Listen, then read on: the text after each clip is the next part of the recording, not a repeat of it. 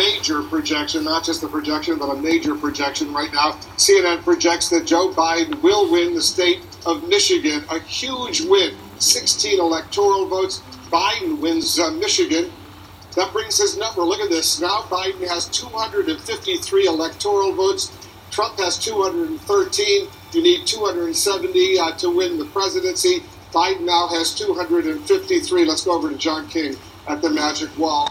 No. Fake news. CNN is fake news. Donald J. Trump, project that I won Michigan. Ann Arbor loves me. Detroit doesn't matter. The blacks are cheating. I filed a lawsuit. You'll hear about it. Well, Mr. President, what a surprise. We didn't expect you to join us. What evidence, if any, do you have to support your position?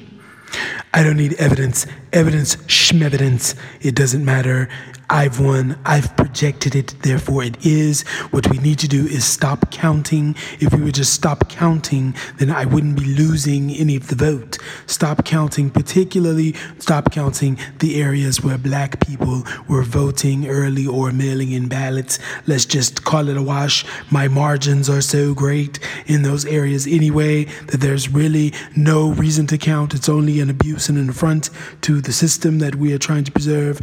We already know that the system is taking ballots after the hour. We know people are still able to vote today, even though they weren't supposed to be able to vote after yesterday. Let's just deal with what we have in the margins that suggest I'm winning, make me president, and we can make all of this go away. Sleepy Joe cannot be president because I am president because I am great.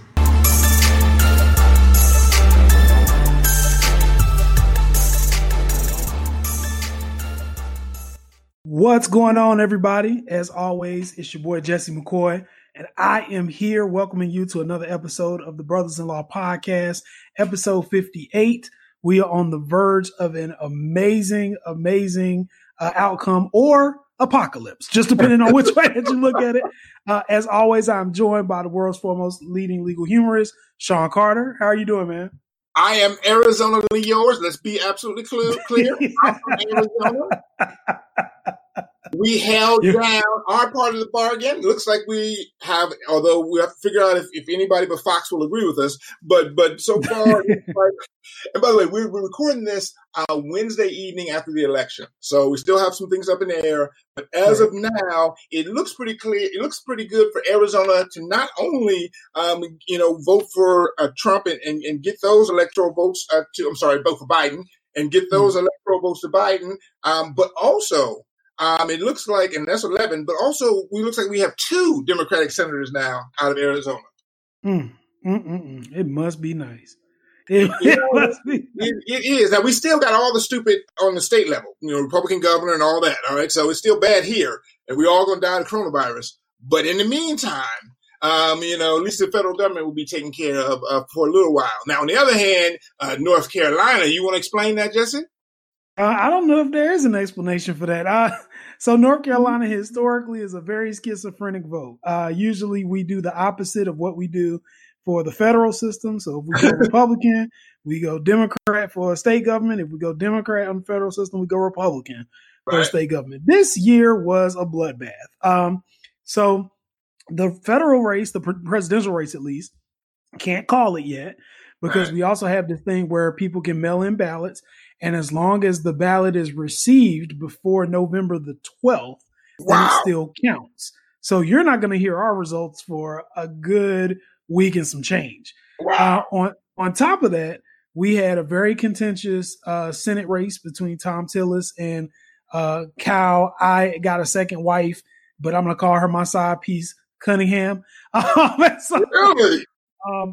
So that is a factor in whether or not the Democrats regain the balance of power. Lastly, we did do the right thing and reelect Roy Cooper as our governor. Very progressive, very Democratic.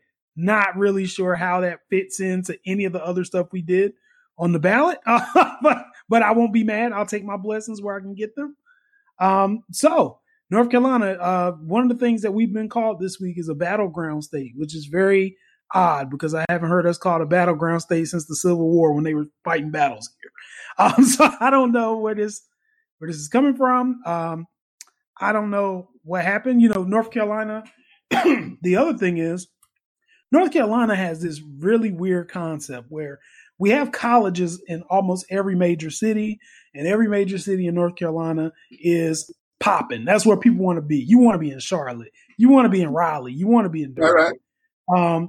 Those places are all blue. And when I say blue, Durham County, my home county, we're talking 82% for Biden and like 17% with a 17% margin of error. Like this is just, it's just not going to happen. In Mecklenburg, a little bit closer because you're getting closer to South Carolina. Wake County, Durham County, Orange County, always going to hold Democrat Party down. But now we even had it out in Guilford County and Forsyth County, which Forsyth is usually Republican. So we are expanding our reach, and it's funny that's all coming up around colleges, right? Mm-hmm. But yet the racism in the rest of the state is very powerful. And the racism in the rest of the state has decided that they are pro-Trump. So we will find out hopefully in a week where this pans out. I'm hoping that after tonight, it won't matter. I'm hoping it'll be irrelevant, and all we'll need to do is see if we can help restore the balance of power in the Senate. All right, fair enough. Well, and it looks like that the Dems are going to come up at least one seat short, luckily maybe even 2 seats short in the Senate. It looks like the Republicans at this point have 51. There'll be a couple of runoffs, but it's not looking good for recapturing the Senate. So that's going to be, I think off the door. Now, we haven't even talked about the full presidential race. Right now, as we hear, we have a stand. Biden sits at 264 electoral votes, Trump at 214. Biden needs Nevada. Nevada gets him 6 electoral college votes, takes him to 270, and right now he's up by 8,000 votes with 25% of the voting still to go. So it's a lot of votes still out there. Like absolutely 300,000, 8,000 is not the lead. And for some reason, Nevada decided that, you know what, they didn't want to work on Wednesday. Yeah, it's interesting. Well, I want to talk a little bit about this. So depending on what media outlet you're watching, CNN has it at 253, 213 Biden. And the reason for the difference is, for some reason, CNN doesn't count Arizona, unlike everyone else. So Arizona carries their 11 electoral votes. That's the difference. The other thing is, it's very funny to me that last night, a lot of Democrats, particularly Black Democrats, were feeling some type of way when they went to bed. It looked like we were getting shellacked. The whole country looked red. And Joe Biden came out, and in his great leadership, he told us, RELAX. Relax. Right? It's more votes to count. So I started looking to see, where are these votes going to come from? And I'm seeing cities like Milwaukee. I'm seeing Detroit. I'm seeing Philadelphia. I'm seeing Atlanta. And I started thinking to myself, that's where all the Black people live. So that's why he's telling us to relax. And sure enough, today, lo and behold, those votes are getting counted. These are the same votes that Donald Trump in his victory speech prematurely last night said for us not to count, right? It's like, I don't want you counting Atlanta. Right. So those votes are being counted right now, as they should be. And the deficits, first of all, Wisconsin and Michigan just completely flipped. Now they're Biden. So we've got that. Donald Trump now is struggling because he has to hold on to Pennsylvania, North Carolina, Georgia, which he probably will. But he also now has to get an additional state. And he is raising hell about Arizona and Georgia as we speak. I'm talking about he filed lawsuits. He had people watching the polls. He's got everything going on. He knows it's coming to an end. And meanwhile, Joe is cool as a cucumber. He's just like, let all the votes get counted. In the meantime, I'm going to be a president for everybody. Now let's talk about this, because here's a challenge we have. Normally by now, by the way, one person has called the other and says, sorry, you won. Here's all the stuff, right? We know that under no circumstance will Trump ever do that. Absolutely. All right. I don't care if it's January 19th, he'll still be saying he won, right? Right. So what are his chances of sort of getting this overturned? And there are a couple of avenues to go. Like you said, right now he needs to win Georgia. He's up in Georgia by about 35,000 votes, and there are 150,000 votes to go. So if Biden can take 65% or so of the remaining votes, he wins Georgia. But assuming that Trump wins Georgia, he looks good in North Carolina. He looks pretty good in Pennsylvania, although we'll see. But he's got a lead in those places. But if he can keep those, he then is at 268 votes, electoral votes versus Biden's 270. So Biden is the winner. Obviously, Trump is going to think of ways to try to negate, say, Nevada. He's filing lawsuits in most of these states. And what he's saying is you can't count the absentee ballots that come in after the date of the election because those are no good. But all the state laws say, of course we can. Right? Right. Absolutely. And here's the thing that's amazing is that it's always been this way. What is amazing to me and what bothers me a little bit is all of the lawsuits that we've seen so far are about Republicans trying to restrict votes, and Democrats never do that, and that's not good. You can't be always on defense, right? You need to be punching them in the mouth every once in a while, trying to get some of their votes not to count, so that, for instance, Texas, trying to get some of their late votes to count, not to count, whatever, so that simply you keep the other side honest. See, they can go to court and make any kind of ridiculous argument because they know the Dems are never going to hold that against them. But if they made a vote that says, okay, no votes that received after the election can count, and by the way, in a state like Georgia or North Carolina or even Montana, there are a lot of late votes that come in for Republicans, right? They'll be more afraid to make that argument if they know the Dems will make it against them in another state. But as long as the Dems are never going to try to challenge any Republican votes, but you think about it, it's like being in a boxing match, but you don't ever throw punches. Right. What would stop the other side from continually pummeling you? You're going to lose eventually. They're going to hit you eventually. Right. And so hopefully the Democrats at some point will figure out that you've got to play some offense here and make it harder for the Republicans to constantly go at you. Now, let's assume, though, that Trump doesn't win any of these challenges, that Biden can hold on to this. And by the way, let's be clear about the Nevada lead. The Nevada lead is 8,000 votes, and there are about 300,000 votes to go. All right, so it's razor thin. And Biden absolutely needs Nevada. If he loses Nevada and the other states, he can't get there. Right. So, but let's say Biden gets there. He's at 270 to 268. What do you think? Do you think Trump has any sort of strategy from there? Well, I think that he's already implemented part of it. So I think part of it are the lawsuits that he's filing.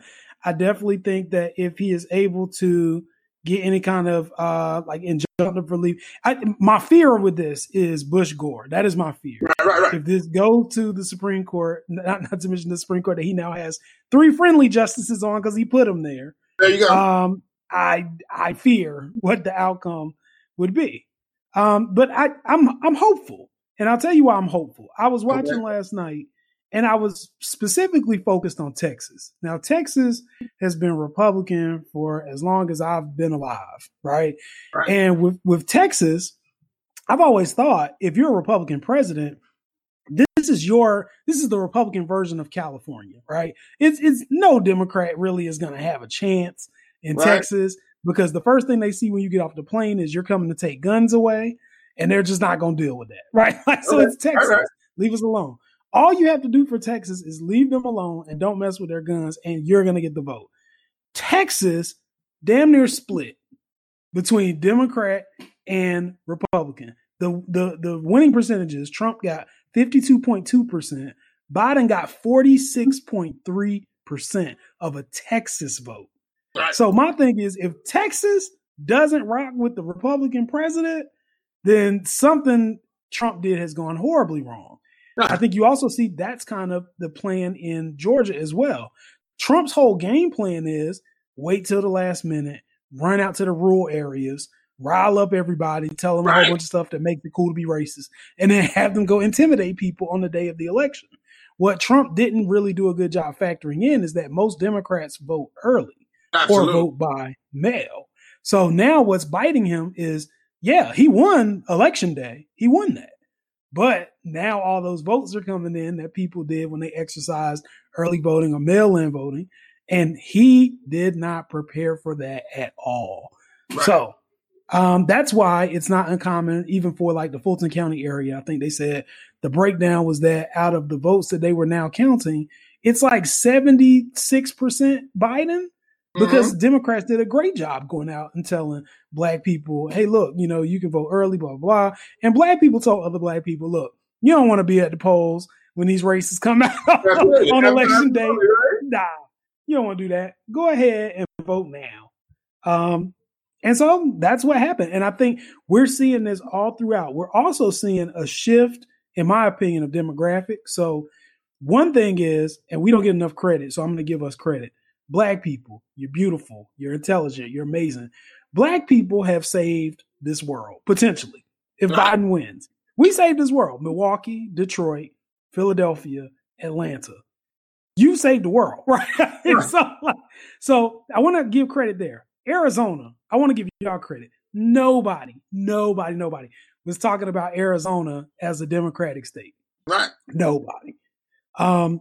And there was this cool parallel they talked about on the news tonight about how this could be Cindy McCain's get back because she was pissed with Donald Trump. And she did the commercials about how she's supporting Biden. And I think it was like a long commercial too about how she's supporting Biden.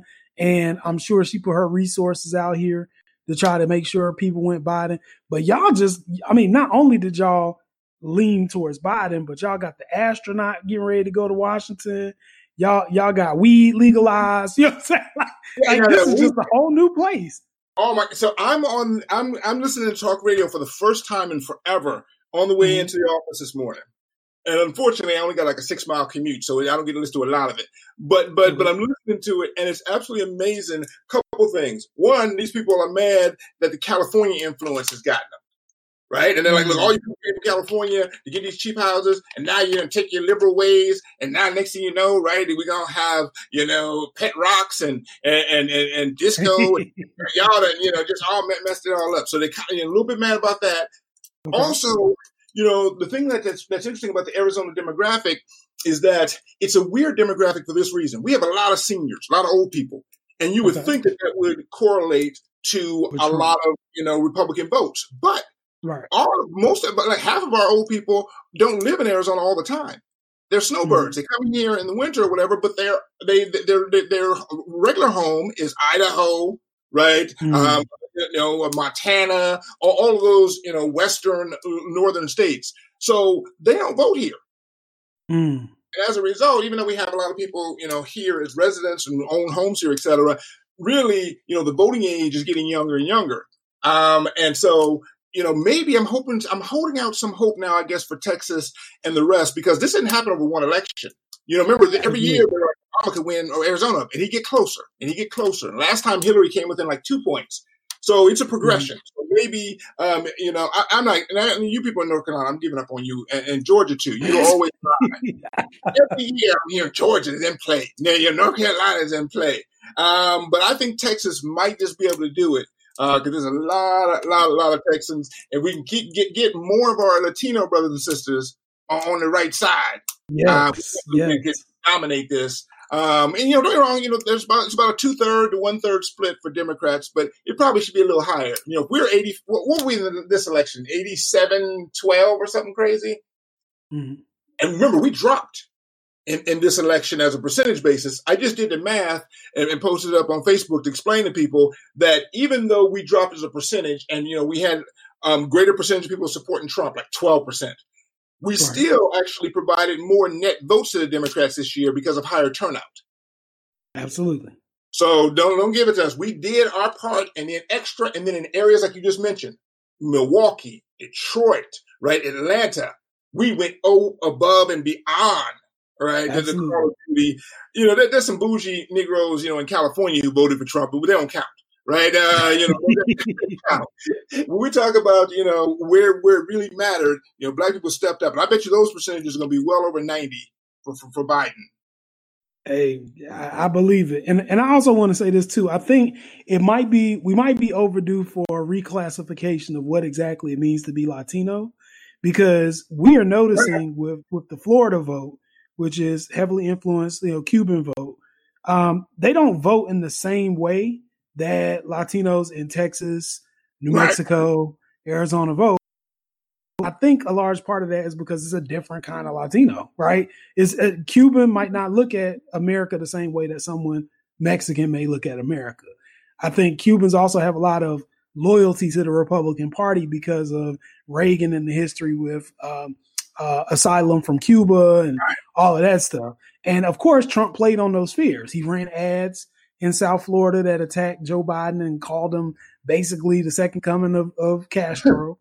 Right. And so people voted accordingly, right? As opposed to in the Western states where people have been seeing their cousins and friends hauled off and sent back to Mexico and to other parts abroad, and probably felt some kind of way about that.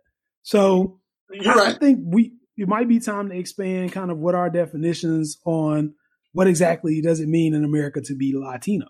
Well, also, and exactly, and we do it wrong for this reason. We do it by country. Right? Not by nationality. And that would be like saying, for instance, that everyone who comes from Britain, for instance, would be a Republican. And maybe many of them would, but if you were black from Britain, you might actually vote, right, with black folks here in America. And so when we look at, for instance, people from Mexico, there are white Mexicans, right? Who have the same interests as white people here. Right? It's not like Mexico doesn't have its same issue with regard to colorism and darker Latinos versus lighter. Absolutely. And so it's like, the idea that we think of them as, they're all, they're all going to feel like they're disadvantaged minorities. No, some of them are going to feel like, just like our white people feel, because they are. Mm-hmm. Yep. And I do want to give a shout out to the most consistent voting bloc we have seen over the course of 2 elections. Consistently stabbing you in the back. White women. Y'all love y'all some Trump, apparently. It just didn't change. I think they were the only demographic that increased. Like, even the white men were split this time. But white women. That blows me away, right? Exactly. And don't get me wrong, white men still voted for Trump at a higher percentage, right? But their percentage came down. Right. Absolutely. From where it was in 2016. And, so white men are still, the worst in that regard. All right. But, they're definitely making ground when white women went the other way. And here's the thing is that just like with the Latinos and everybody else, our white women aren't the same.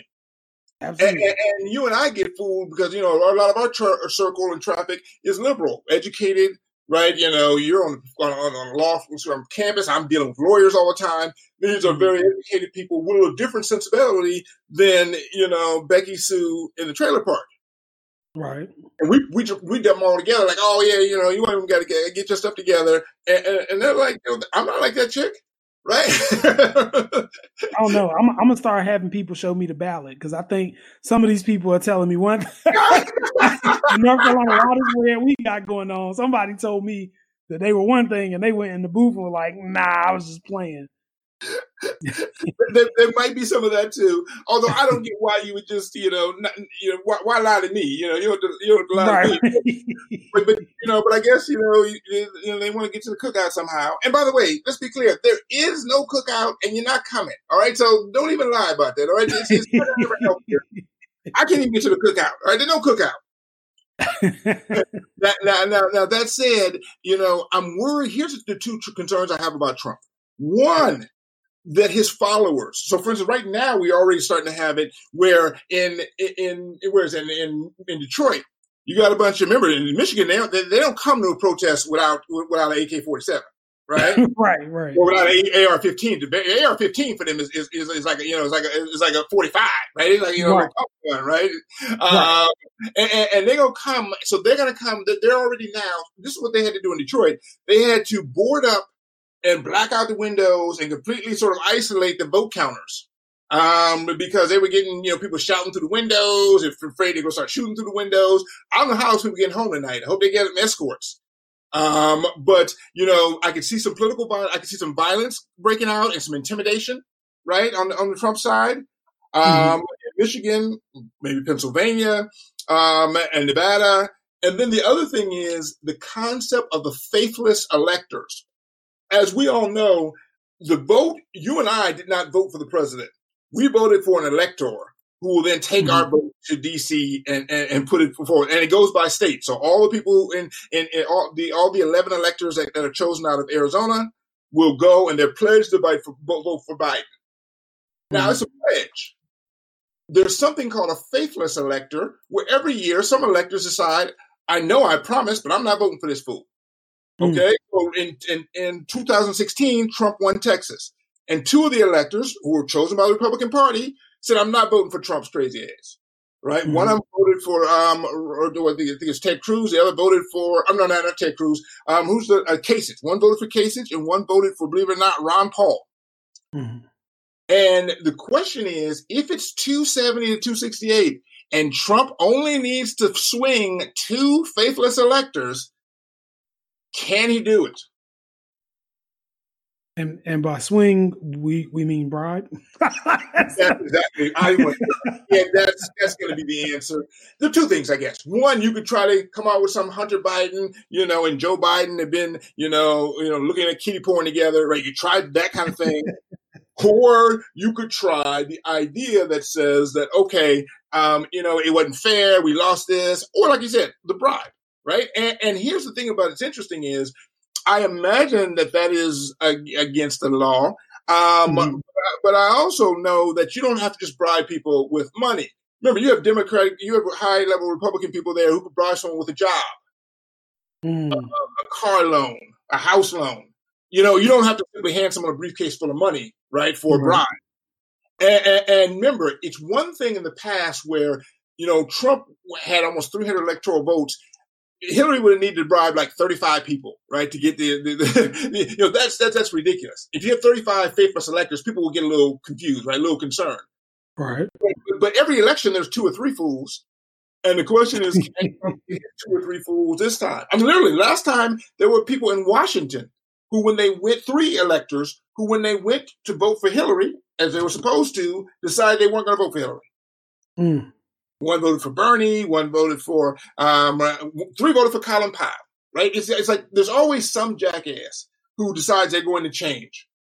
And it's happened, I looked at the numbers here, like 93 times over the years. So it's not like something that never happens. It's one thing if you need to do it, with a whole bunch of votes, you don't think it's possible. But if you only need two to flip, I would be concerned about that. I'd be looking at that very carefully. Yeah, I mean, as if black people needed something else to be nervous about with this election. It's been, blood pressure is high. Blood pressure is very high. Well, no, let me ask you this though. Like last night when I went to bed, I was really feeling like, God damn, this is ridiculous, right? And it's not any like a lot less ridiculous today. Biden's only picked up like 2 or 3 percentage points, but it helped, swing a couple states, and now it looks like he might win. Right. But the question is really like, I'm wondering why that makes me, makes me so optimistic. Because it's still, it's still a country where the Senate's going to be Republican. Right. Most of the state house is going to be Republican. And this is a redistricting year, right? 2020. And what happens in the redistricting years, as you know better than anybody else in North Carolina, is they'll start gerrymandering. Absolutely. So, for instance, I believe it's in North Carolina. It may be in Wisconsin, but in one of those two states, and I think North Carolina is similar, but I think it's Wisconsin. In order for the Dems to take control of the state house, they need to win 60% of the popular vote because they have gerrymandered so much so that even when they get the minority of the vote, they still win the majority of the seats. And the same thing is true in North Carolina. And so, the fact that they're going to have control of the state house in a redistricting year is a problem. Oh man, yeah, I can believe it. My thought was initially I was hoping that some of these Senate races that were too close to call last night would come in today. It doesn't look like they've necessarily come in, at least not in the landslide victory for the Democratic Party. No. But what I will say, my saving grace here is if we get Joe Biden in the White House, at least I know that it's not going to get worse, right? Like I feel like there's at least a check in Washington, D.C. to prevent the decreasing value of America from getting any lower. And I think we'll start getting back to some degree of standard. I want my political news on C-SPAN to be boring again. I don't want it to be like, oh, well, look, Trump is, grabbing women, or I don't want that. And at the same time, I feel like here's my question for you. Okay. My question for you is, let's go back to this because, you said that, Trump in the White House. And I like that idea too. I mean, I'm sorry, Biden in the White House. I like this idea too. I'm having trouble wrapping my brain around the concept, though, of how Trump ever leaves. At what point does Trump say, either one, I lost fair and square, that's never happening, or two, he says to his supporters, yes, they cheated me, but we should accept this cheating and just walk out. Can you see that happening? I can see a lot of way worse things happening to that. I can see us being at war with somebody. So. Well, that's my point is, how in the world does this work? How does Trump, even if he decides he wants to leave at this point, save face? He's already said it's all cheating, right? It's not like he can go back to his people, it seems like, and say to them, all right, people, one, I lied all the time. It's fair and square, right? Mm-hmm. Because one, that's not Trump. Trump never does that. But two, let's say he says, you know what? Okay, they're cheating and we're just going to have to let go. That doesn't work for him. It works for Al Gore. Al Gore did that in 2000. Yeah, I think we would have won, but you know what? For the sake of the country, we're just going to give it up, right? And you can kind of do it as a Democrat. You can be a pussy as a Democrat. We like that. But Trump, how the hell does Trump say to his people, we're being cheated, I'm just going to accept it and walk out of this door? Yeah. I mean, I can't read his people. Like sometimes I feel like they burn stuff down just because he said somebody cheated. Mm-hmm. And other times I feel like they would just follow him and say, okay, where are we going next? So I don't know. I think this is one of those things where they were talking to a lot of people who are insiders of the Trump campaign right now. And those people are desperate, right? Right now they're saying the mood is not good. They've basically been trying to keep the phone away from Trump so that he wouldn't continue to tweet. He put up all kinds of stuff. He declared that he won Michigan on Twitter today. Right. He didn't. Right. So I think they've been trying to limit him. But the problem is that last night, Trump jumped so far out there that what he did was committed a televised act of treason. He basically undermined American democracy at 3:00 in the morning when most people were in bed. And brought into question this process. And I think what I've seen, at least so far today, on the different media outlets I've watched, is a stronger media focus on the regular, everyday people doing the counting. Okay. Because they're trying to show there's no, craziness going on. These people have rules. They're doing what they're supposed to do. I've heard a couple of the media people vouching for certain secretaries of state. And so it looks bad. See, at some point Trump looks like a petulant child. And then for his supporters, he'll never be a petulant. For his people. We've thought that about everything all the time. I mean, think about all the things that he's gotten away with that we always thought could never work. Whether it be, talking about McCain as a loser from the beginning, the old families, the insulting the people, the grabbing by the hoo-ha, Trump is sort of redefined, right? Everything you could possibly get away with. And part of it is because he never backs down and his people just love Trump. It's a cult, right? It's just like whatever cult Trump says is true. They actually even determine, truth by whether Trump said it or not. Right? You don't need any numbers for them. You don't need to give them facts. If Trump tells them it's cheating, right? And I think Trump has painted himself into this corner where I don't know how he possibly backs himself out of this. Because that's not his personality to ever sort of back down and admit. Think about it, he's never admitted anything. He ever made any mistakes, right? He ever did anything. How does he now admit that, okay, I lost? Right. And I don't see a situation. On one hand, I do. The only thing I'm possibly feeling optimistic about is what Trump did with the Roe. Trump comes out with coronavirus, right? What's the announcement? On Thursday night, And remember, Right. all this time it's been like, you know what? It's not a real thing. It's just a flu. If you get it, just, buck up and, just stop being such a punk ass bitch, right? Right. Trump got the Roro, and within 24 hours, he checked his punk ass into the hospital. Right. And you know why? I mean, the only thing I can think of is he got scared. He started having some shortness of breath and was like, oh, hell, I better get my ass into the hospital. And I think if there's some way to put a fear into him personally, right? Like, oh, by the way, if you don't get out of here, the military will come and drag your punk ass out of here. Right. Right? Your ass will be on a perp walk if you don't get your ass. There's got to be something that is said to him, whether it's a sentence or whatever, that gets him more scared, right, than the alternative. Because think about it. It had to take, it was a big step back for him to admit he had the coronavirus. And then this thing he's been saying isn't real, isn't a big deal. He had to take his strongman ass into the hospital. Right. And you notice he walked in. He didn't let him take him on a stretcher, and it took everything in his ass to walk to that helicopter. Like 4 hours, right? Right. But what got me about it was I said, damn, Trump. If I'm Trump and I'm saying it's no big deal, all I'm gonna do is I'm gonna stay at the White House, do what I do, make his videos, talk shit. Trump took his ass to the hospital. That's how scared he was. Walter Reed. Think about it. I told you, I couldn't go. I wouldn't go to the hospital. I had to have some stuff bleeding, all right, to go to the hospital as a guy normally. and certainly, in that context, if I told everybody, right, that that I'm not gonna get the shit, and it ain't gonna do nothing to me. I'm as strong. Think about it. He had doctors every year talking about how he's the strongest person, 78-year-old in the world. Right.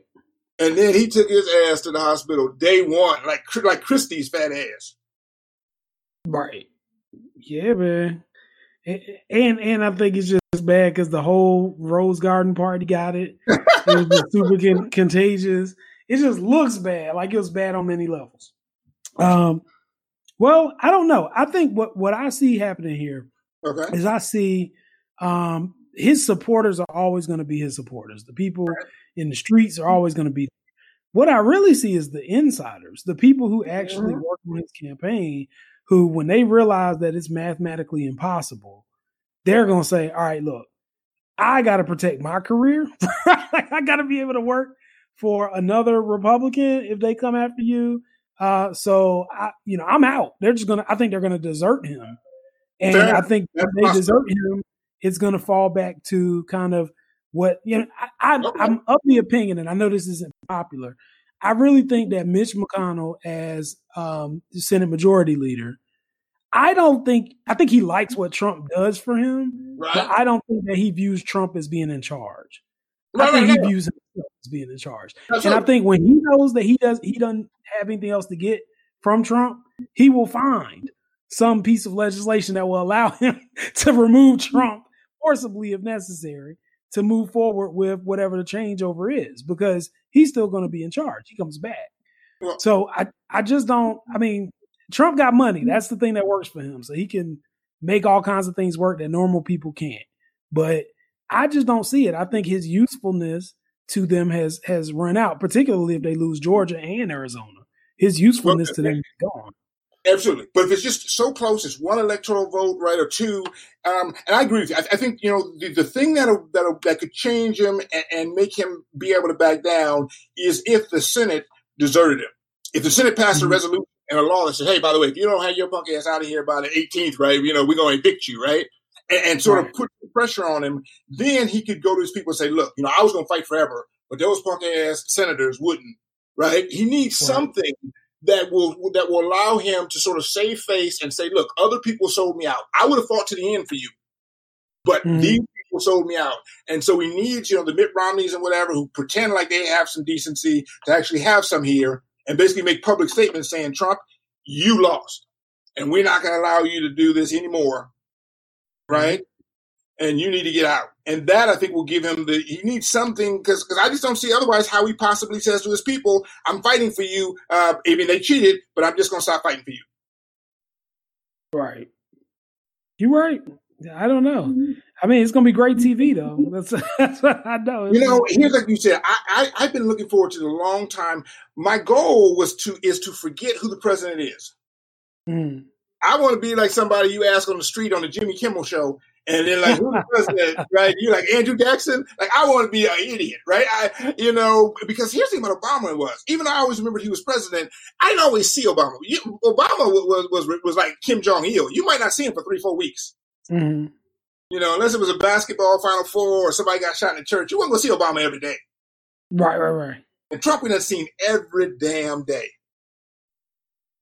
Yeah, I mean, part of that is tweeting though. Like I just don't. He's changed the game when it comes to direct communication with your commander in chief. He's a troll. Well, except for we're going to see what happens. You know what happened to him on Twitter today, where Twitter started redacting all his tweets. Mm-hmm. Yep. So, for instance, he tweeted 4 hours ago that, just like you said, we claim for electoral purposes. I love this. We've claimed the Pennsylvania, the state of, which won't allow legal observers, the state of Georgia and the state of North Carolina, each of which has a big Trump lead. Additionally, we hereby claim the state of Michigan, right? Mm-hmm. There was a large number of secretly dumped ballots, as has been widely reported, and Twitter was like, no, fool. And so Twitter has this notice above it that says, official sources may not have called the race. Some of this content is disputed, may be misleading. He's going to, I think, increasingly in the future have a harder time telling his lies to his people directly. Right. Because Twitter, and wait till he's out of the office, wait till he's out of the White House. I always thought that Trump would be the kind of president who would be in, Biden's business every day. But I can see once he's out of the White House, Twitter abandoning his ass. I believe it. So hopefully that will end this nightmare for us. Like you said, I want to be bored with politics again. Right. Or not politics, because politics is important. I want to be bored with politicians. Right. So, I want them to keep doing what we're doing. We got to keep on them about, all the stuff that needs to get done, defund the police, etc. But I don't need that to be seeing somebody, every one of their, machinations, their tweets. I certainly don't need to see anybody's first lady's hoo-ha anymore. So I definitely want to avoid that. Yeah. And I'll say this. I also think, we understand too, as an electorate, that Joe Biden is a centrist. I don't think that he's going to usher in any uniquely progressive reforms. I think this was more of a let's stop the bleeding vote. Like, let's stop the bleeding. Let's get back stabilized. I do hope, though, just based on looking at the map, that the Democratic Party has an internal conversation with itself about what do you want to prioritize moving forward, because I think this is another year that African Americans, particularly Black women, have saved this party. And we reward them by allowing police to kill their kids in the street. Absolutely. And not do anything about it. So I think that, this drop that we see, even though it's not a big drop, but the drop that we see of Black men voting Democrat was largely predicated on this concept of what has the Democratic Party done for you? Right. And I think the further they push this or kick this can down the road, the more of a problem this is going to become. I think that in my personal opinion, America is racist, right? America's always racist. The only thing we've invented outside of America is racism. It's the only thing we invented that didn't require Black exploited labor, right? So because of that, I feel like it works hard to make sure that it enshrines racism. And it doesn't matter if you're Republican or Democrat. The platform in and of itself, you may have a social agenda, but the social agenda isn't going to be anywhere near as progressive as what Black communities deserve. So what I'm hoping is we're going to see the change in leadership. We're going to see some support from the White House for local activists and local groups on the ground who are actually doing the work and putting in the efforts to get the changes in their communities that they want to see. I'm hoping that we might have some reviews of police reform. I'm not expecting that Joe Biden is going to be advocating for defunding the police, but I certainly think that he should be advocating for accountability. And I think that it's okay for people who basically saved his presidential hopes to have certain demands of what he's going to need to do for us. And I think we should hold him accountable to that. I can't disagree with anything you said. All that makes perfect sense. The only problem I see with it is that we sort of did just the opposite this time. Remember, Biden is there because we picked him, black people, right? And we basically picked Biden because we said, hey, this is the white man that these racists are most willing to accept in exchange for Trump. Absolutely. Right?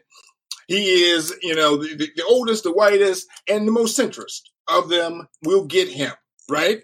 Not Bernie, not, and not, Booker, not Kamala, certainly not none of the women. But Biden might win this by 2 electoral votes, by far the closest margin in electoral college history. How then do you go to the party and black people in 2024 and say, you know what, you need to, liberal this up? We barely got, defeated the Republicans by the skin of our teeth with this centrist guy. I'm not sure that even black people will, because remember, I think black people voted for Biden largely because it was like, we're going to be practical here. Right. And so what year do we decide not to be practical and go for it? Yeah, that is something I don't know, because at 13%, I just don't see us having, 13% of the population, I just don't see us having that pull. Everything we do always seems to rely on coalition building. Right. But the problem is the coalitions always get what they want, but the black people don't. So, but part of it is because we don't pick a coalition that's for us. We just pick a coalition that we think can win, that will satisfy enough racist white people. Right. Right. And Absolutely. so that coalition, by the way, I love this, is a coalition that, by the way, what satisfies these racist white people is that we don't get anything. That's what really appeals to them. Right. Think about it. Biden, his popularity with, these, suburban whites and with, the rural whites, a few he got, and black people were sort of like, we're not going to give black people better health care. We'll keep it through your employer. And by the way, since white people have the better jobs with the better employers, they'll keep all the good health care. Right. And black people will still deal with what they're dealing with. We're not going to defund the police. We're going to change all these things. We're basically going to make this as comfortable for white people to continue being white as possible. Right. And like you said, I think the answer is we're the only people, we're the only reason Democrats can win. So we should be able to say to them, okay, then get our policy. But the question is, I think the Dems would say, and I think a lot of black people would say, if we get someone like that, we're not going to win. Yeah, but then it's like, what is the point of? Yeah, what's the point? Once you get somebody in office, they should be able to have the power to at least. I guess I'm not looking for, kind of like when Obama got in office. I would have loved to have universal health care. I wasn't necessarily expecting, because I knew this was a big task that a lot of people had tried and failed on. Right. But just to see the effort that he used to make when he would go into Congress and they had the recordings going where everybody kept telling him no, but he would present what the bill was and try to get it to navigate to a vote. Like, I think that's what I want to see. I want to see the effort. Like, I want to see somebody say, you know what, I've heard what this demographic of constituents has been saying. So this is what I want to do. Now, if Senate, of course, because we don't have control there, if Senate or even the House or just Congress in general decides they're not going to go for it, well, they're the legislators. And I think that's what we need to hold people accountable for, how they vote on these things. But what I don't want is a president who just doesn't do anything. And he's like, oh, okay, I don't care. If you want to do something, send me a bill. I'll sign it. You know what I'm saying? Like, I don't want that. But here's the thing about it is, because, that was, you mentioned, that being sort of Obama's thing the first couple of years when he's trying to get health care passed or whatever. But that, what you're describing seemed to be Obama from 2010 to sort of 2016. It wasn't like, I love the fact that, they weren't even able to get stuff to the floor for a vote, right? It's like, Obama pushed some big initiatives. So after Sandy Hook, he gets on, he cries a little bit and says, hey, we got to get this gun control passed. And it doesn't even get to a vote, right? And, his same quote, his Supreme Court nominees, they don't even get to a vote, right? And, it's like, hopefully we can get someone who can get past that. But I think part of getting past that is really going to be a challenge, because it's going to require us as black people to, at one point say, hey, we want a candidate who's going to fight for our interests, and we're willing to lose to put that candidate on the ballot. right? Now, I agree here that we were smart not to be willing to lose to Trump because there's too much at stake, right? But if the Republicans ran someone reasonable, I think it might not be a bad idea to say, hey, we're going to shoot our shot here, right? Because otherwise we never get anything. Absolutely. But we had to get rid of Trump. I look at Trump. One thing I want to say is sort of that maybe gives me a little bit of hope. I'm looking at his Twitter feed now, right? Okay. He said something about 3 hours ago. So this would have been like about 8:00 Eastern time, night after the election. He says, our lawyers have asked for meaningful access, but what good does that do? The damage has already been done to the integrity of our system and the presidential election itself. This is what should be discussed. That sounds like somebody who's about to give up. The damage has already been done. What are we going to do now? I'll just say, man, it's always impressive to see people who will not lose. Like, it doesn't matter how bad they lose. It doesn't matter how bad it looks. Like, they will not lose. You know, one of the things that it just stands out to me is it is apparently obvious, glaringly obvious to me that he didn't go to public school, and it's glaringly obvious to me that he's spoiled. He's spoiled. He gets everything he wants. Anybody else is like, look, sometimes you lose. If you've ever played a sport, Absolutely. You know what I'm saying? If you ever been in a fight, sometimes you lose, and it's Absolutely. okay. Sometimes you just got to get up, wipe yourself off, and say, you know what? I did my best. It didn't work out the way that I had anticipated that it would. And this is it. Kind of like what Roy Jones is going to do when he finished when Mike Tyson finished with him in November. But yeah, you just got. You're right. And here's the thing about here's why Trump didn't have this. Like you say, he didn't go to public school, right? Mm-hmm. He comes out of school. He doesn't go work for a company where you might get passed over by a promotion. Mm-hmm. You might not get the count you want. He goes to work for his daddy, right? And he's a favorite son. So obviously he gets to do anything he wants there. Now he works for himself. And even if they lose money, nobody can tell him anything. And he's never in his whole life, in adult life, had anybody who could tell him no. Right. And so, like you said, he hasn't gotten accustomed. If you think about it, if you could never lose, I guess you wouldn't have learned how to lose. Right. It probably feels like injustice to lose. Yeah. Where you're the boss and, you know, and you own the thing. You know, I can tell you in my company, I'm going to be the last person to get fired out of here. I know that. I don't care if I show up late. I don't care if I pull a Jeffrey Toobin. I'm still going to be the last person fired out of here. I know that. Right. And he's kind of lived that way. And now he's in the White House thinking, I just use the same rules I've been using. Yeah. Do you want to talk about before we go? Because we're going to get going. But do you want to do a wrap up of any things that happened? Maybe the Toobin incident or anything like that? Oh, yeah, I forgot. So the election took up all the coverage. So, you know, I feel bad for Jeff Toobin, but I've been getting these jokes off. Jeff Toobin was on a Zoom call, and it was, I guess he was supposed to be playing the role of the court system in this kind of reenactment. So in playing the role of the court system, I guess he got a secondary call and did not realize that he was still on live for the main call. And initially the report was that, I guess, you know, he was inappropriate, but as more details came out, we found out that he was engaged in pleasuring himself while people watched disturbingly. So here's what I don't get, though. I don't get how they saw him pleasuring himself, because people said they actually saw, you know, little Jeffrey, right? And I don't get that, because think about it. You did a big interview today with the media for about the election coverage. Another podcast, right? Big podcast. Yeah. I saw it. I can't see, little medium Jesse, whatever you call it, right? I can't see that, because that's below the table. How does he get his camera down there? Other than, I'm like, did you point it? Like, what were you doing? Like, they could have seen you making, you know, weird faces and weird movements. But the idea that they actually saw it, I'm like, I think he somehow had pointed the camera down there.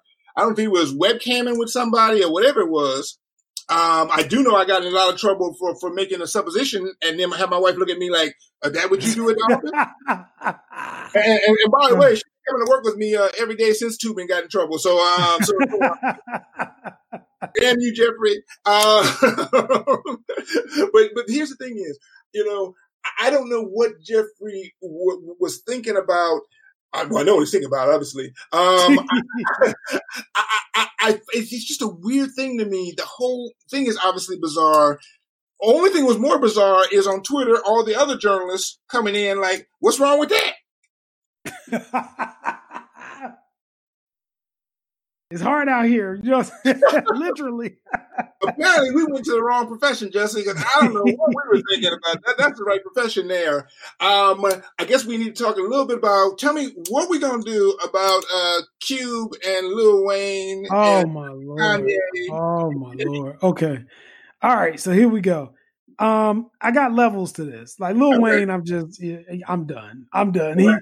He just went all out the way, and then the whole image and look was just minstrel showish. I'm just done. Okay. Kanye, I used to hate a lot more than I do now. Right. I actually feel bad for Kanye because I feel like he's just in a place where his mental issues or whatever, he's just gotten to a place where people don't want to help him. And they're going to let him do this. Like he's already posted on his Twitter that he's running again in 2024. Mm-hmm. So I don't know, just help him. He needs help. Cube is a little bit different. Absolutely. I've read the contract with Black America and it's not entirely bad, right? So it's pretty good. The problem that I have with the contract with Black America is more so the delivery of it.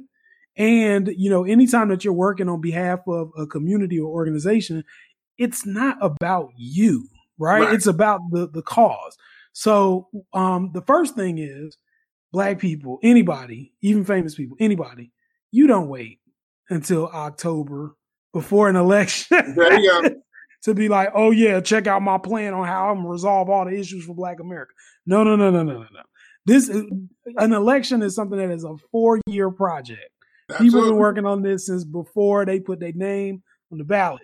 You need to be talking about this stuff early and make sure you have a coalition because I'm telling you, when you present this to Joe Biden, particularly given the fact that he's not Obama, he's not of the culture, right? If you give something like this to Joe Biden, the first person that Joe Biden better call is the Congressional Black Caucus. The first people. And if he calls the Congressional Black Caucus and he's like, hey, what do y'all think about the contract with Black America? And they say, what? Who is that? What contract? Right. That's a problem, right? So they should know. The other thing about it is a lot of the plans that Ice Cube had in his contract, which are really good plans, are already in a variety of bills that have already passed the House. Okay. So things like the George Floyd Act, it's already passed the House. It's sitting on Mitch McConnell's desk. So it isn't a matter of coming up with new legislation to establish a contract for Black America for that issue. It's more so about putting pressure on the Senate to take a vote on the measure. And so, but I think a little inside help, like just that would be something that Congressional Black Caucus could help you with. I also think that, I'm not going to knock him for being an entertainer. I think Ice Cube has been wildly successful to go from rap to owning film companies to the big three, all that stuff. He's obviously got a track record of success. But what I think happened was he thought that he was going to get elevated from a position of somebody essentially being Hollywood to being somebody who's considered in a political forum as a political animal of some sort, despite not having the experience. And I think at some point it became about him and not about the plan. So he was like, oh, Kamala Harris, yeah, she wanted to meet with me in conjunction with a whole bunch of other rappers. She didn't want to deal with me personally. And I don't have time to be lollygagging with other rappers. I got serious stuff to talk about, unlike Snoop Dogg, who's just going to say shizzle bizzle. I don't. And like, yeah, okay, that may be true. But, the main thing is, besides this, during election season meeting, what steps did you take? Did you talk to her people? Did you start off with a congressional aide or at least an aide for the campaign? Like, what did you do? And then on top of that, who really exposed him was Roland Martin. Shout out to him. Ice Cube went on the show Roland Martin started asking him about all of these community organizations that do the things that were in his program. And Ice Cube had zero connection with any of the people who are already on the ground doing the grassroots work. So he's gotten out. That's not to knock him. He has people in his area of California that he has worked with in those committees. But we're talking like a small section of Inglewood as opposed to something that you're trying to launch for the nation. All right. So he hasn't talked to any of these people. And I felt like when Roland tried to introduce him to one of the ladies who is doing the work that he's doing and has been doing so for a long time, his response to her was very aggressive and abrasive, right? And I know Ice Cube can be an aggressive guy, but it was just like uncalled for aggressive because he probably felt ambushed, which he kind of was. But at the same time, it's like you haven't done what you needed to do to get proximate to the work.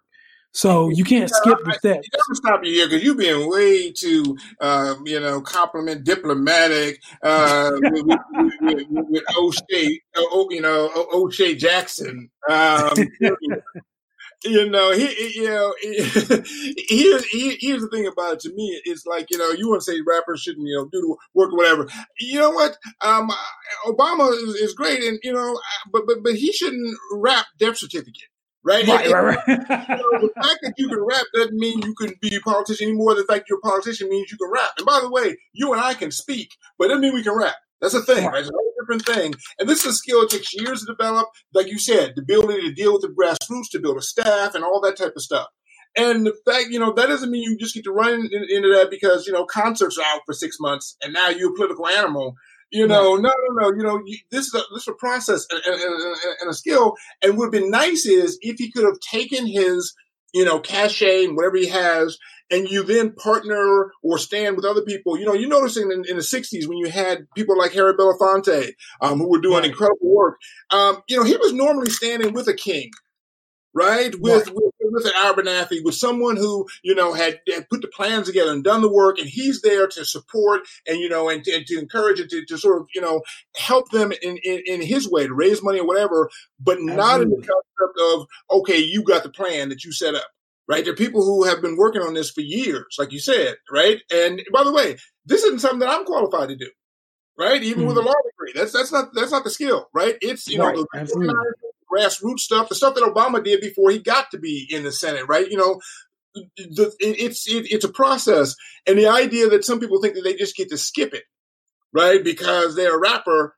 I'm like, no, shit, that's not the way that works. I mean, you don't have to have a degree or anything like that, but you have to put in the time and effort, which you didn't. Absolutely. And the last thing you absolutely cannot do. So if you bring this plan together and you circulate it in September, October of an election year, if Donald Trump says, okay, I want to meet with you and talk about it, you should be worried. Why? Because why is it that he doesn't have a plan of his own and he's coming to you in October to look at what you got? He's trying to copy your notes, right? And put together something. And then sure enough, after he met with you, he put out the platinum plan. He played you for an idiot to have you, his son had you looking like you endorsed the platinum plan, like it was your plan. And they put you all over Twitter. Now you up here fighting with them. But at the same time, you want to be anti-Joe Biden because Joe Biden didn't meet with you. And I just feel like you can't have it both ways. Like, look, first off, I'm always skeptical, and I'm happy for support, no matter who it comes from, whatever aisle, if the support is genuine, right? But I am nervous when you wait until the bottom of the ninth inning to talk about black issues when you've been president for 4 years, right? We know, think about it. Trump is president for the reason that a good percentage of his electorate, doesn't like black people. I mean, the Proud Boys and the police and all that, right? Exactly. Now, it gets me about Ice Cube. You think that this president who traffics in, remember his campaign slogan for this time was, people, ladies, women in the suburbs, the niggas are coming. Run. Right. That guy is going to push policies that would piss off his main base to get the extra 4% of votes you can provide. No way, no how, you're being played. Right. And the fact that you don't recognize that, or, to see how that's working for you. Now, like you said, to me, Ice Cube is sort of, and his offense is something that's built of negligence and not knowing. I'm gonna give him another one. If he comes up with another good album, I'll get it. However, I get it. I tell you who I will not even watch Power for is 50 Cent. Because 50 Cent didn't say, I think Trump has stuff for black people. 50 Cent said, my money is going to be better, so to hell with all the rest of you Negroes. Right. That to me is unforgivable. And by the way, it's unforced error because nobody was asking 50 Cent shit. Absolutely. Think about it. In the entire last 4 years, we've been doing this entire podcast. If you ever thought to yourself, we're going to talk about this on Wednesday, maybe I should call 50 and see what his opinion is. We talked about everything, right? We talked about Power. You've done a couple intros with Power, right? We didn't ask his opinion about shit. So why would 50 even think that his opinion was wanted? He came out and basically just simply said, black people, I want you to know, and you didn't ask me, but I want to tell you, y'all don't mean shit to me. I will sell you out for $1. You've been singing for years, right? You can't get $1 out of me. Well, yep. I'm a PIMP, right? And I'm going to pimp you any chance I get. Yep. Well, and you give 50 Cent another $1 to pimp you. That's your, that's the fool is you. Well, I'll tell you this. I think that 50 Cent, first off, the one thing I will say about 50 Cent, like you said, I think he's honest. I think he's told us from day one he'll sell us out. He don't care about us. He do anything for money. I think also that 50 Cent has created a nice little lane for himself to now be some kind of media executive. Oh, he's got shows that he's producing for ABC. Absolutely. Who thought it? So he's got a comfortable lifestyle. And I will say, to his credit, he does do a lot of charitable stuff. Like I know when COVID was around and kids were going back to work at the McDonald's, and they had clips of him driving around the city and giving all the McDonald's staff workers basically thousands of dollars just, because they got to work. So I think, he's somewhere deep down in there. He cares about people, but I also think he enjoys being rich. He enjoys it. He will do whatever he can do to stay rich. And I feel like he's going to be honest with us. Not to mention, he's a troll. Like, he goes on social media. Right. He attacks people. He talks about who owe him money. He don't care if it's a woman. He don't care if it's a man. He don't care what you are. He always talk about run me my money. That's part of it, just who 50 is. So I'm fine if there's a boycott of 50 or his productions or whatever, or if it's just ignore him and don't say anything. I'm fine with all of that, because he obviously doesn't care about us. I think Wayne, Weezy, that hurt. That hurt. And if anybody should know what it's like to need money, it's you. Like, Birdman didn't pay you for years. You gave your whole life to Cash Money. He didn't give you anything. Exactly. And now you over here trying to buddy up with Trump. That doesn't make sense to me. Exactly. And by the way, what's killing me about these guys is I can understand, by the way, if Biden's plan says, you know what, we're going to take your jet, we're going to take all your stuff. Mm-hmm. Biden's plan is what, 2% on over 400,000 or something? Right. It's nothing, right? If you're coming down to your last 2% and you 50 worth a couple $100 million, well, what's your last 2%, right? And you still got 196 million. Like, why would you be freaked out about that? Other than the fact, either one, they lied to you and told you it's going to be all your money, which is probably the case. But also the idea, like I said, it's like, you know what? You didn't have to say shit. You could, and by the way, that's what I love about it. 50 wasn't going to even vote. I don't think he can vote. Mm-hmm. So why you in jumping into some stuff, right? Almost to me, it was like, I just want to let black people know out front, I don't give a damn about y'all. Even though I can't vote in this election, certainly nobody cares about my political opinion. I just want y'all to know for sure, so that y'all don't think I ever cared about you at all. Kiss my ass. And that to me is like, well, then you done told me what I need to do. Absolutely. Yeah.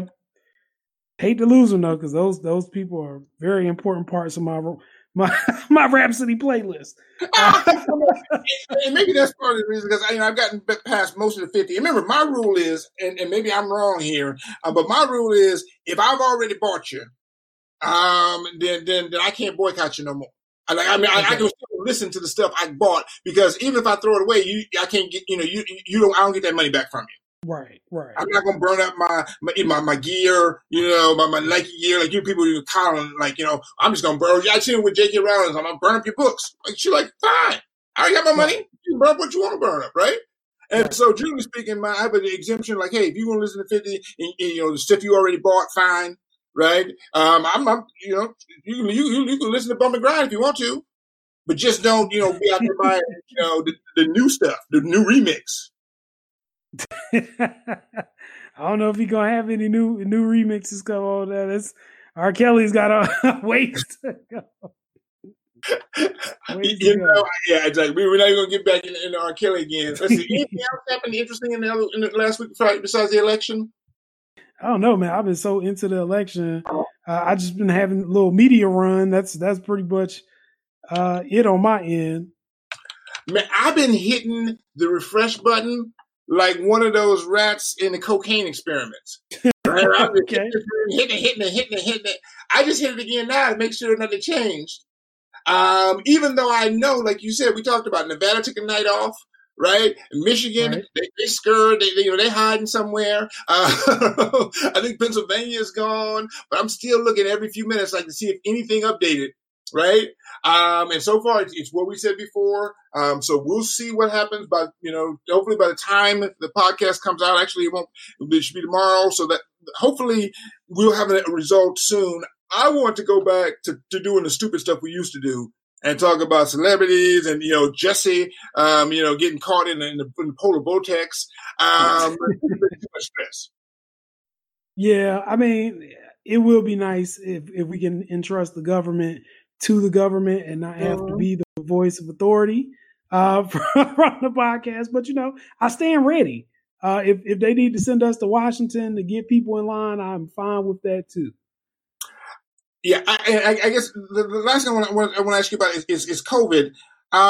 It's starting to ramp up again. Right.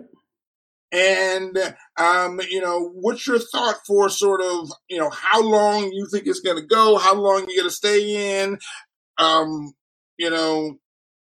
are you doing about the COVID? I mean, so everybody had kind of prepared me because they were talking about you're entering into flu season. I'm going to do something I've never done before. I'm supposed to be getting a flu shot. Okay. I think in the next week or two, whenever my doctor's appointment is. I don't know how it's going to turn out. I'll let y'all know. But anyway, and so I just think I expected it to get bad. What I also expected, though, was people were going to take all the warnings, the million warnings that we got before we got here seriously, and that Dr. Fauci was still going to have daily reports. And obviously we know that's not going to be happening for at least the next 2 months.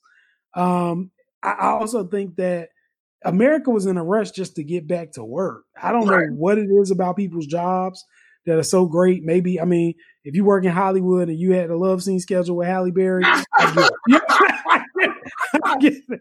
But for the rest of y'all working at factories and stuff, it's like, okay, but I guess you can't pay bills and you can't stack up and plan for the future if you're not working. So I understand, but you can't stack up and pay bills and do all that if you're dead either. Right. So I don't know. I don't think we had a collective federal response that was going to provide guidance for all 50 states on how to deal with it. And so what happens is you have every state and their own respective leadership deciding what they feel is best. And a lot of that was politically motivated. So states like Florida and Georgia, where they didn't have lockdowns at all. They just was business as usual. And well, now you got COVID. States that did have lockdowns, like New York had a pretty severe lockdown, but then started to open back up slightly in hopes that, hey, this might have passed. And we're seeing now it did not. North Carolina was in the middle, and we were fortunate enough to have a governor who did a 3-part phase in. But when we got to part 2.5, it started spiking for us again as well. So he just was like, well, we'll revert back to phase 2. So I don't know. I think this is something, I kind of feel like this is kind of like that disease in The Walking Dead where we all are going to end up getting it some way, shape, or form anyway. But it's just a matter of how long can you hold out before it gets you. And you're absolutely right. And that's what sort of thing that I've been thinking about this, from a standpoint of, I asked recently, I was like, oh, maybe the idea is, you wait till it spikes down again and you run out there and start kissing bats or whatever you need to do to get it. Because at the current rate we're in, right, we're getting 100,000 cases a day. Mm-hmm. That's a lot, right? Right. But you put that in perspective, that is 3 million cases a month, right? Mm-hmm. To get to 70%, all right, what was that? To get to, I'm sorry, so 100,000 cases, right? Okay, so a day, 3 million, to get to the herd immunity we're looking for, right, at 70%, it takes 70 months of high contagion to get. That's almost 6 years. Okay, that's 2027, right? And the idea at some point, like you said, is like it's like, we had the flu around for 100 years, and we still haven't quite exactly figured all that out, right? We still get the flu. We still get we lose 100,000 or so people, a year from the flu. This is worse by far. But the idea is that it's hard to. I think we all had this idea. We just go in the house for 6 months. They'll come up with a vaccine. We'll be fine. Mm-hmm. And then you realize, wait a minute, that's not how this works at all. We've never had a coronavirus vaccine ever, right? Normally it takes about 15, 20 years to get that approved through the FDA. We're going to rush this through in a year. Who knows how dangerous that's going to be as a result. We're going to have a bunch of people who won't take it for political reasons, for safety reasons, for whatever reason, right? And even if you think about it, how would you distribute to 300 million people, all right, this shot?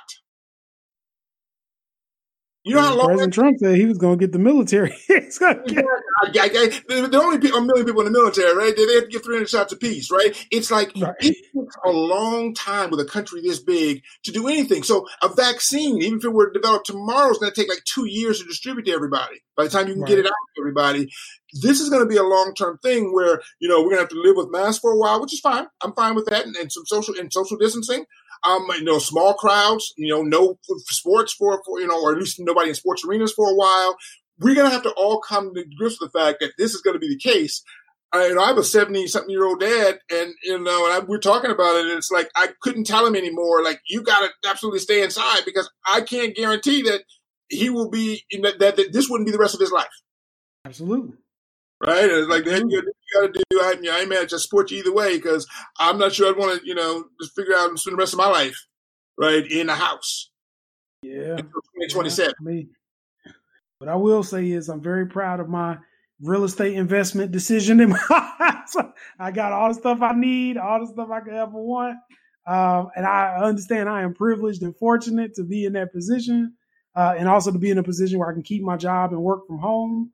Which is great. I got my kid doing school from home, so I get to see him every day. My wife's working from home. So for us, this is like vacation. But for other people in America, I'm sure there's concerns about how bills are going to be paid, what happens to the kids for those people who had to work, who are essential. And you had to send your kids back to school. I'm sure there's fear going on there. We've already had 2 schools in North Carolina that tested positive for COVID that had actual students there. So I just couldn't imagine. Like, I don't envy that. I wouldn't wish that on my worst enemy. But until we have some kind of leadership, uniform leadership at the federal level to tell states how this is going to work, that's based on scientific research and not on the political basis of wanting to keep number of reports down. Oh, wow. I know, wow. Yeah, till we get that, I just don't see it. So everybody wash your hands. What the question is, I think we can't sort of depend that much on Biden for getting that done because think about it. When the governors of the states decided to do their thing, they were pushed back, right? And you saw what happened in Michigan, et cetera. Absolutely. There are places like Wyoming who haven't had that many cases. Maine, I think, has had a couple dozen deaths, like not a whole lot of deaths. There's no way you can be able to have a federal response that says shut them down too. Those people would revolt, and maybe rightfully so. What they did in China when they shut down Wuhan, but they left the rest of the country open. Right. Because somebody's got to be able to make the stuff, right, to be able to ship into Wuhan, right, and all that. And so part of it you had a coordinated practices, you would have certain states that were open to continue doing what they're doing. And then you'd have certain places that were closed while, you try to rotate through that. But the bottom line is that this is going to be a long process for all of us. We don't really, none of us know how it's going to work out. I think a lot of us, at least I did, I had a perception that this would be a very short-term thing. Just go in the house, take 9 months off, come on out, you good. Absolutely. And this is going to be a long-term thing. I would imagine this will be an issue in the 2024 election. How you deal with COVID, right, going forward. The people in the Far East, as you know, even between SARS and between now, they never went out of pandemic mode. They were still wearing masks in public to some extent, right? They had, I would see people in American airports with masks on from the Far East, and I'd be kind of confused. They have been sort of, gradually changing their way of life to deal with this stuff for, a decade now. Right. And so I think we might be, doing the same thing. Good luck. Yeah, I think good luck is all I got for you. I have no idea what we need to do. I just know I keep hand sanitizer on me at all times, wash my hands at all times, try not to be around people. Droplets, when they said it could spread through aerosolization, the droplets, I was like, well, people spit when they talk, people spit when they eat, people nasty, people don't wash their hands, people go to the restrooms at workplaces all the times are common areas. So I ain't gonna be doing none of that. I'm just gonna be sitting at the house doing my best. And I'm praying before all prayer that it doesn't get transmitted through food, because one thing I have been doing is eating, and I love to eat, especially now that everybody has services. You could just order it and go drive, and they'll throw it in the car, no questions asked, and you keep it moving. I love it. So the day that those reports come out, I'm going to be horrified.